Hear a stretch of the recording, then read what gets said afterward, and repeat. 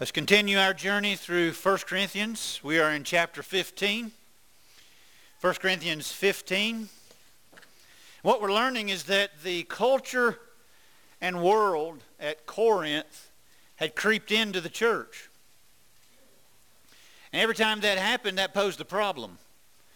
Whether it was the philosophy of the people of that day, whether it was the Jews' culture who thought it as a stumbling block to think that God could die or that he could be a curse on a cross for us.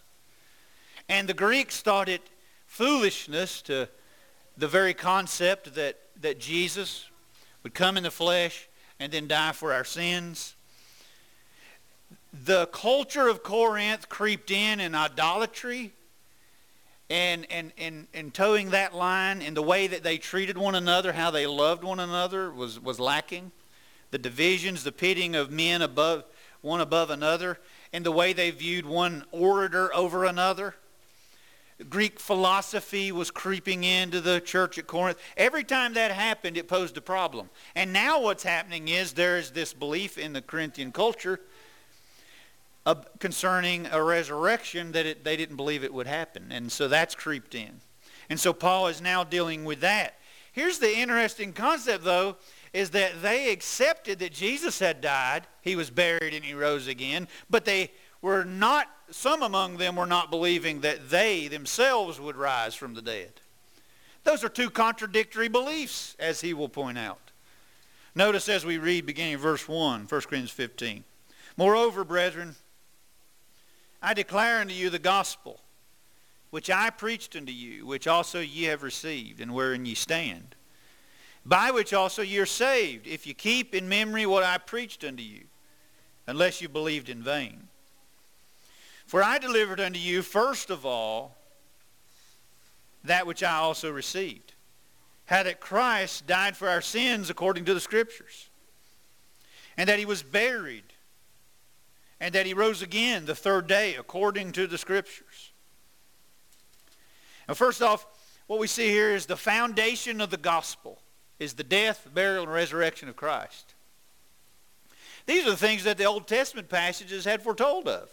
These are what Jesus said he would do according to the Scriptures. And then after he rose, he showed them that what Moses spoke of, what the Psalms spoke of, what the prophets spoke of concerning his death, burial, and resurrection. The gospel, the good news of salvation, is more than the death, burial, and resurrection, but the death, burial, and resurrection is the foundation of it.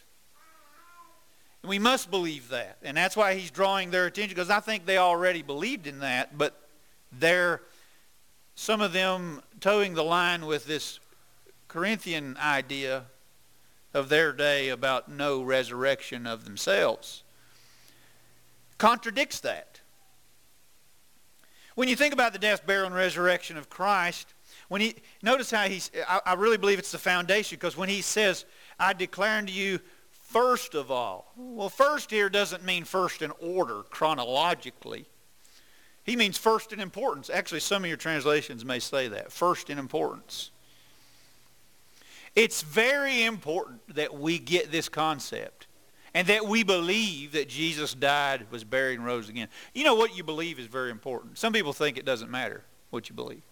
You believe this, I believe that, it's okay. No. What you believe is so crucial, because what you believe affects your living. What you think, what you believe, makes a difference in how you live. It makes a difference in how much faith you have, where you stand. Okay? Now, also, he says in verse 1, wherein you stand, that's the foundation you stand upon. If you stop believing in the death, burial, and resurrection of Christ, what's going to happen whenever you're facing the prospect of your physical trials? Well, when you look at the trials Jesus went through, well, why did he do that? And why did he do that?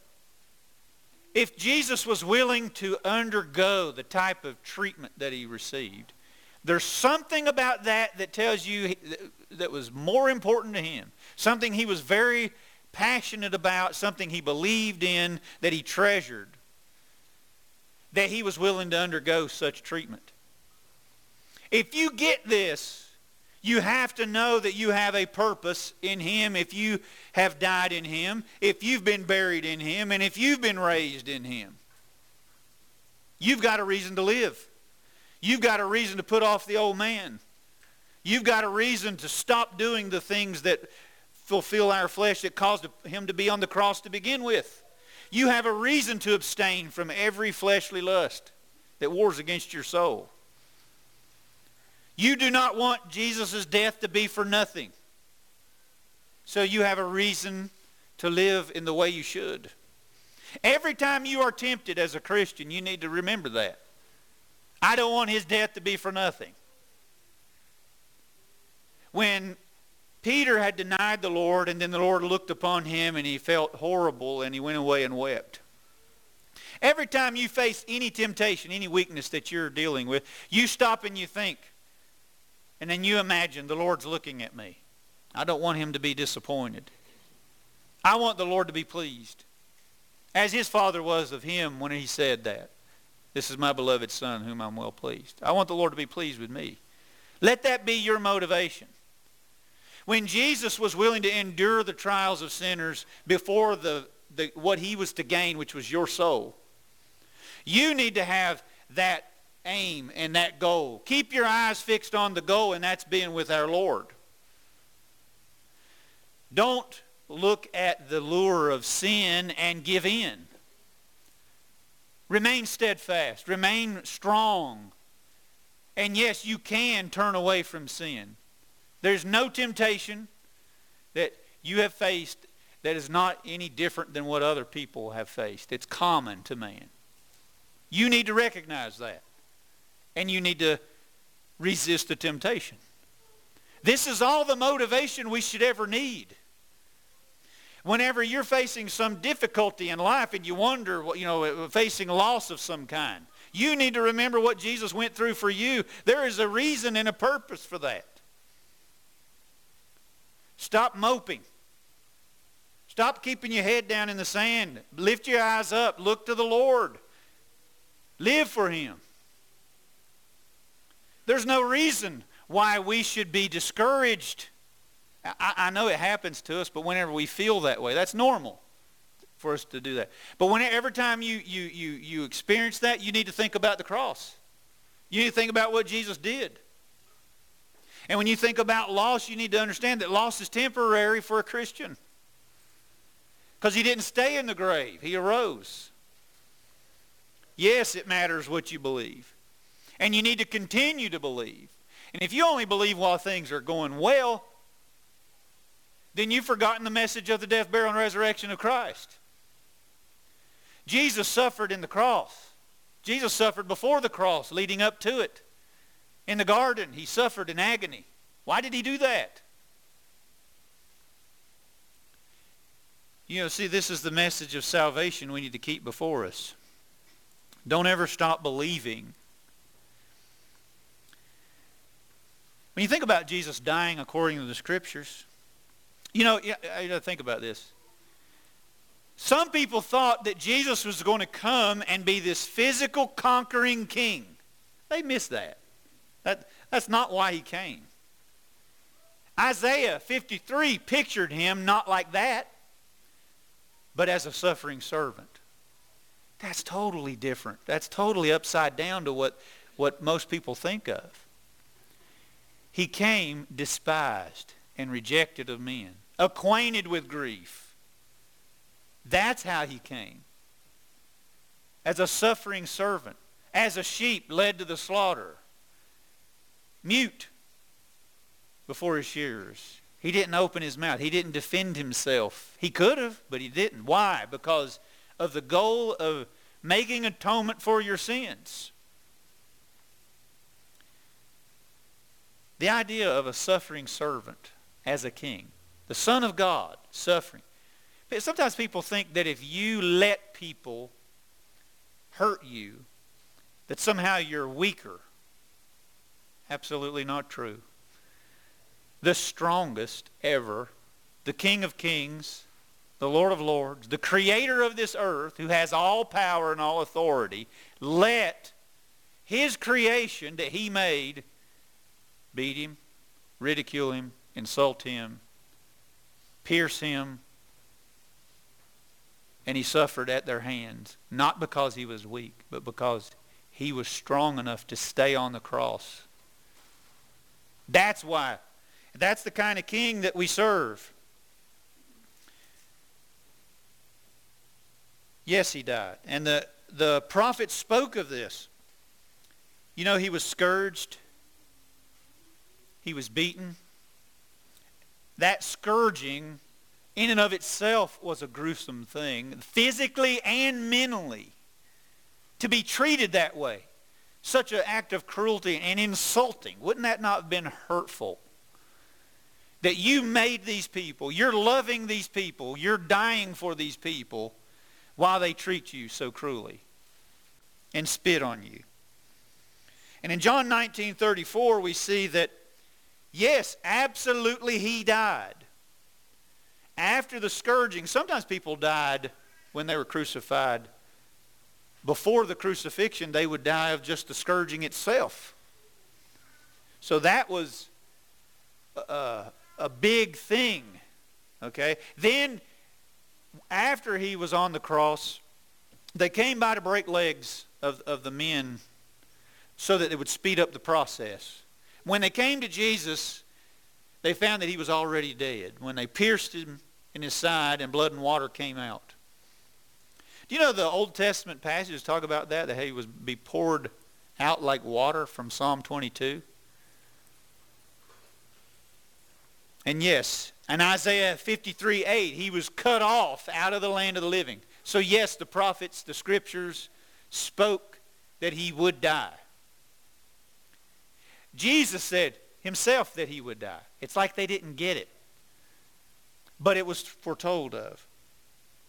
Even secular sources admit that Jesus of Nazareth lived and died and was buried. That is historical fact. Sometimes there are some atheists who will say, well, he didn't even live. That's nonsense. That's nonsense. Most people, historians, cannot deny. You cannot deny that there are even sources outside of Scripture who show that there was a man in Nazareth named Jesus who died. He was buried. In Genesis 3:15, when you talk about the Scriptures, it goes back from the very beginning. The Scriptures said that the seed of the woman would have enmity or be enemies with Satan. That Satan would bruise his heel and he would bruise Satan's head. What was that talking about? Jesus was bruised. There was a mortal blow when Satan bit his heel. Yes, he died. But Jesus triumphed over Satan. A more powerful blow to the head of Satan and triumphing over him. The grave didn't keep him. But Isaiah 53:9 tells us that he would make his grave with the wicked and the rich in his death. Prophecies tell about that. Well, what happened in Matthew 27? Verses 57 to 60, what we see is that there was a man by the name of Joseph of Arimathea, who was a rich man, who went and begged the body of Jesus from Pilate, laid him in his own tomb, new tomb. A rich man had bought this property and had Jesus buried on it. That's what the prophets had spoken of. That he died, he was buried, and he rose again according to the Scriptures. Psalm 16:10 tells us, you will not leave my soul in hell, nor allow your Holy One to see corruption. Well, Jesus did not stay in the grave long enough for his body to decay. But yet the prophet spoke that he would rise from the dead. So according to the Scriptures, both all the death, burial, and resurrection were foretold of. I've just named a few. So yes, that's foundational. But I want to mention this to you. There's a man by the name of Wilbur Smith who wrote a book called Therefore Stand. I'd like to just read to you what he said because I think it's powerful. He says, we know more about the burial of the Lord Jesus than we know of the burial of any single character in all of the ancient history. We know who took his body from the cross. We know something of the wrapping of the body in spices and burial clothes. We know the very tomb in which this body was placed, the name of the man who owned it. We know even where this tomb was located, in a garden, nigh to the place where he was crucified, outside the city walls. We know minute details concerning events immediately subsequent to our Lord's entombment. He goes on to say, in fact, we know more about what happened and what was said during the last week of his life on earth than we know about any other entire year of his life on earth. We know that he said to his disciples throughout Thursday of that week, the institution of the Lord's Supper that night, the agony of suffering in Gethsemane, the nature of the crowd that came out to arrest him, and how he was betrayed with a kiss. We know the 5 trials which Jesus underwent within the last 8 hours. We know what men said to Christ, what they said against Christ, and what he said to them. We know how the soldiers despitefully used him, how the Sanhedrin bribed witnesses to condemn him. We know even the name of the obscure person who carried his cross. Nothing here is that we might call mythical or even theological. It is all solid, definite, historical fact. He goes on to say, the places of geographical definiteness. The man who owned the tomb was a man living in the first half of the 1st century. That tomb was made out of rock in a hillside near Jerusalem and was not composed of some mythological gossamer or cloud dust. The guards put before that tomb were not aerial beings from Mount Olympus. The Sanhedrin was a body of men meeting frequently in Jerusalem. As a vast mass of literature tells us, this person, Jesus, was a living person, a man among men, whatever else he was, and the disciples who went out to preach the risen Lord were men among men, men who ate, drank, slept, suffered, worked, and died. Yes, no wonder Luke tells us that he was raised by many infallible proofs. There are so many evidences of the death, burial, and resurrection of Christ. I can't talk about all of them in one lesson. So talk to us after if you want more. But that is what Paul is dealing with. They believed that, though. They believed in the death, burial, and resurrection. Paul is reminding them of that. But some of them were saying that they themselves were not going to be raised. So in verse 5 of 1 Corinthians 15, he reminds them of the witnesses who saw Jesus after his resurrection. That he was seen of Cephas, that'd be Peter. Sometimes he's called Simon Peter. Sometimes he's called Simon, surnamed Peter. But Jesus said he named him Cephas, which was interpreted stone. So Simon, Peter, Cephas, same man. Verse 6, after that he was seen of above 500 brethren at once, of whom the greater part remain unto this present, but some are fallen asleep. Paul wrote this about 25 years after Jesus rose from the grave. So even 25 years later, there was some of those who were, most of them who had saw him, were still living. And here, 500 had saw him, besides the apostles, who were special witnesses of his resurrection. But then verse 7, after that, he was seen of James, then of all the apostles. And last of all, he was seen of me also, as of one born out of due time. This is Paul referring to himself as one born out of due time. Now, the reason why he's saying that, he's an apostle. But the requirement to be an apostle from Acts 1, when Judas betrayed Jesus, they were looking for an apostle to take his place. And they stated in Acts 1, we need to find somebody who has been with us from the baptism of John up until the time Jesus was taken away. That's one who would be qualified to be a witness because they'd been with him. They'd been through that whole length of time of his ministry. They got to see him go up into heaven. Paul didn't exactly fit that description because he wasn't with them the whole time. So he's like an ill-timed birth. Okay, that's why he's describing himself that way. He does meet the requirement that he saw the Lord, though. He was persecuting Christians. On the way to Damascus, he sees the Lord. And he makes that point in 1 Corinthians 9, am I not an apostle? Have I not seen Jesus Christ our Lord? So he meets the requirement of seeing Jesus. He just didn't meet the other normal circumstances of being with him the whole time of his ministry. That's why he refers to himself as one born out of due time. And then verse 9, for I am the least of the apostles, that am not meet to be called an apostle, because I persecuted the church of God. Here, recognizing his own faults.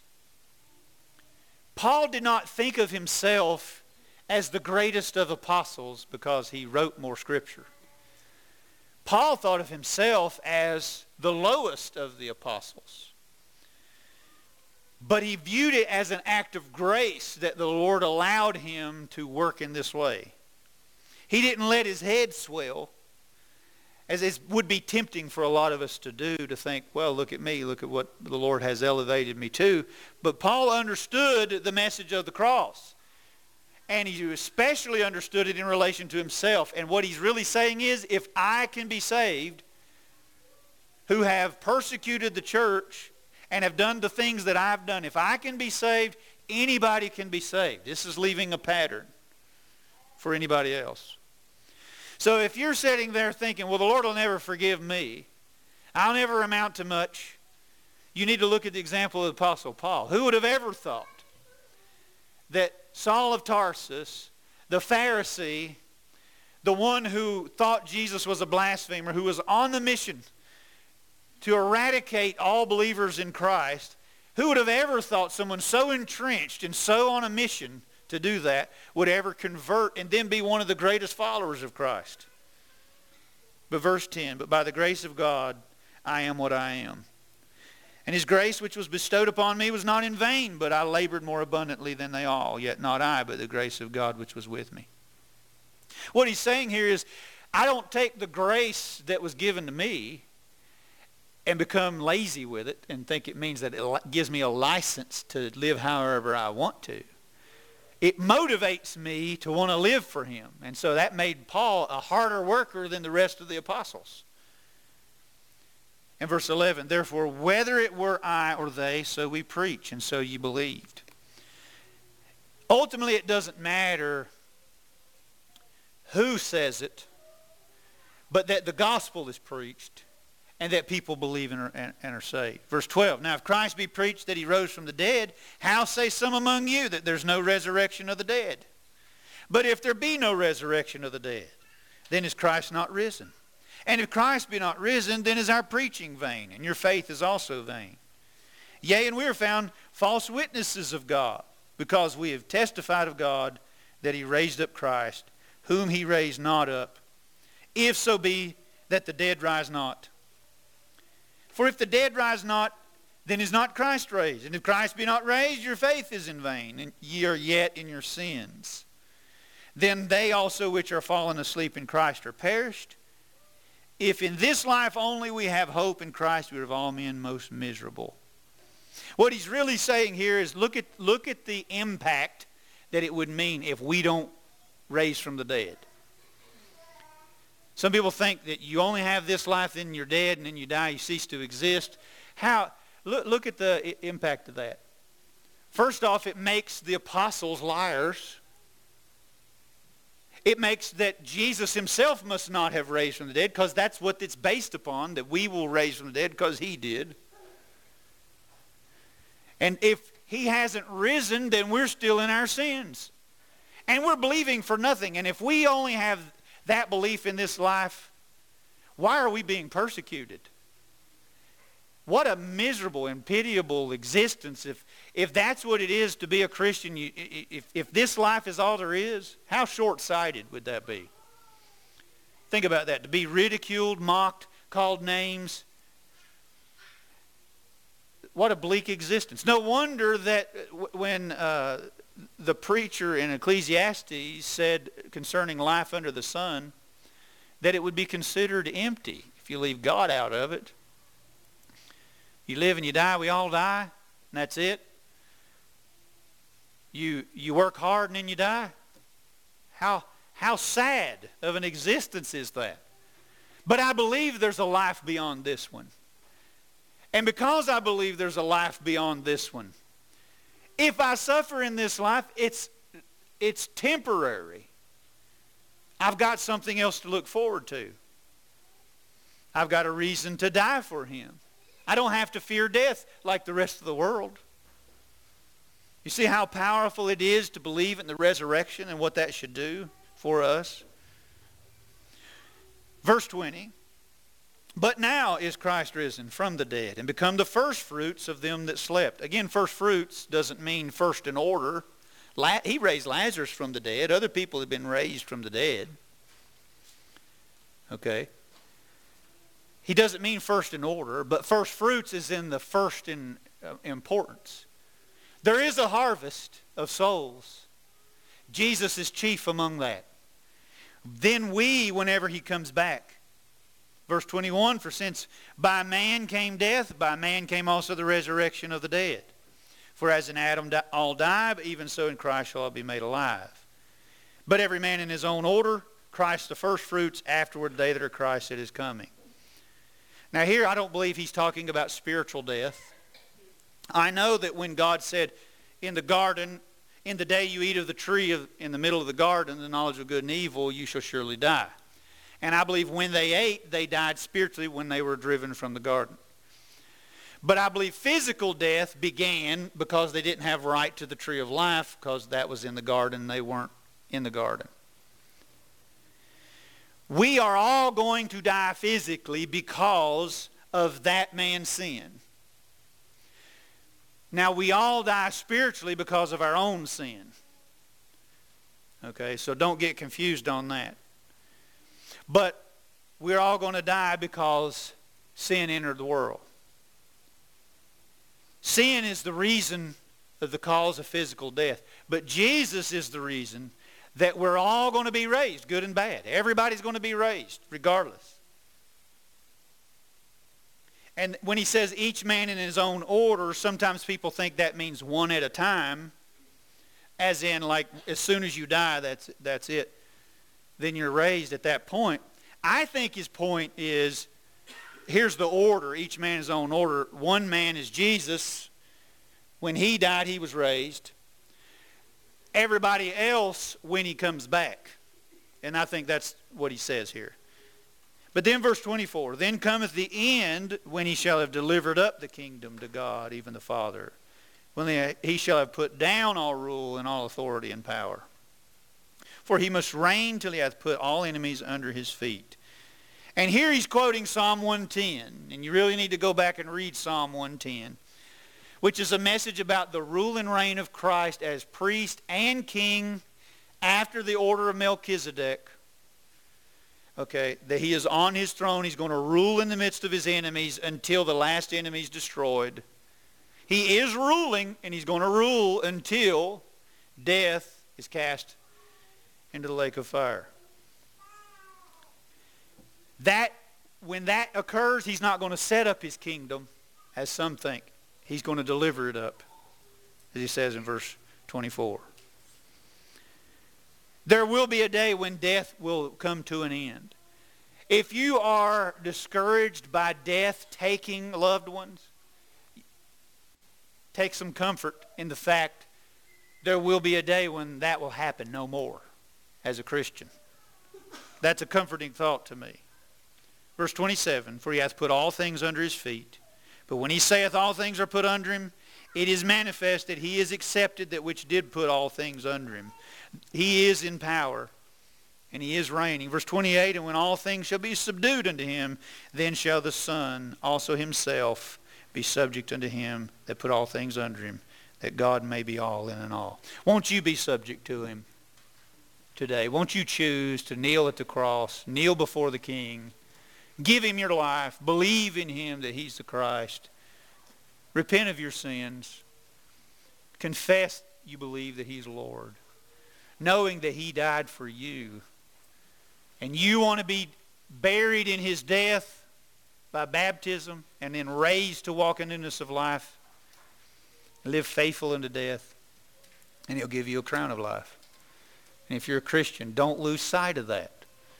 If you've messed up or you need help because of some sin or whatever other need, this is the time that you can ask for that. You can come to the front. Give us your hand while we stand and as we sing.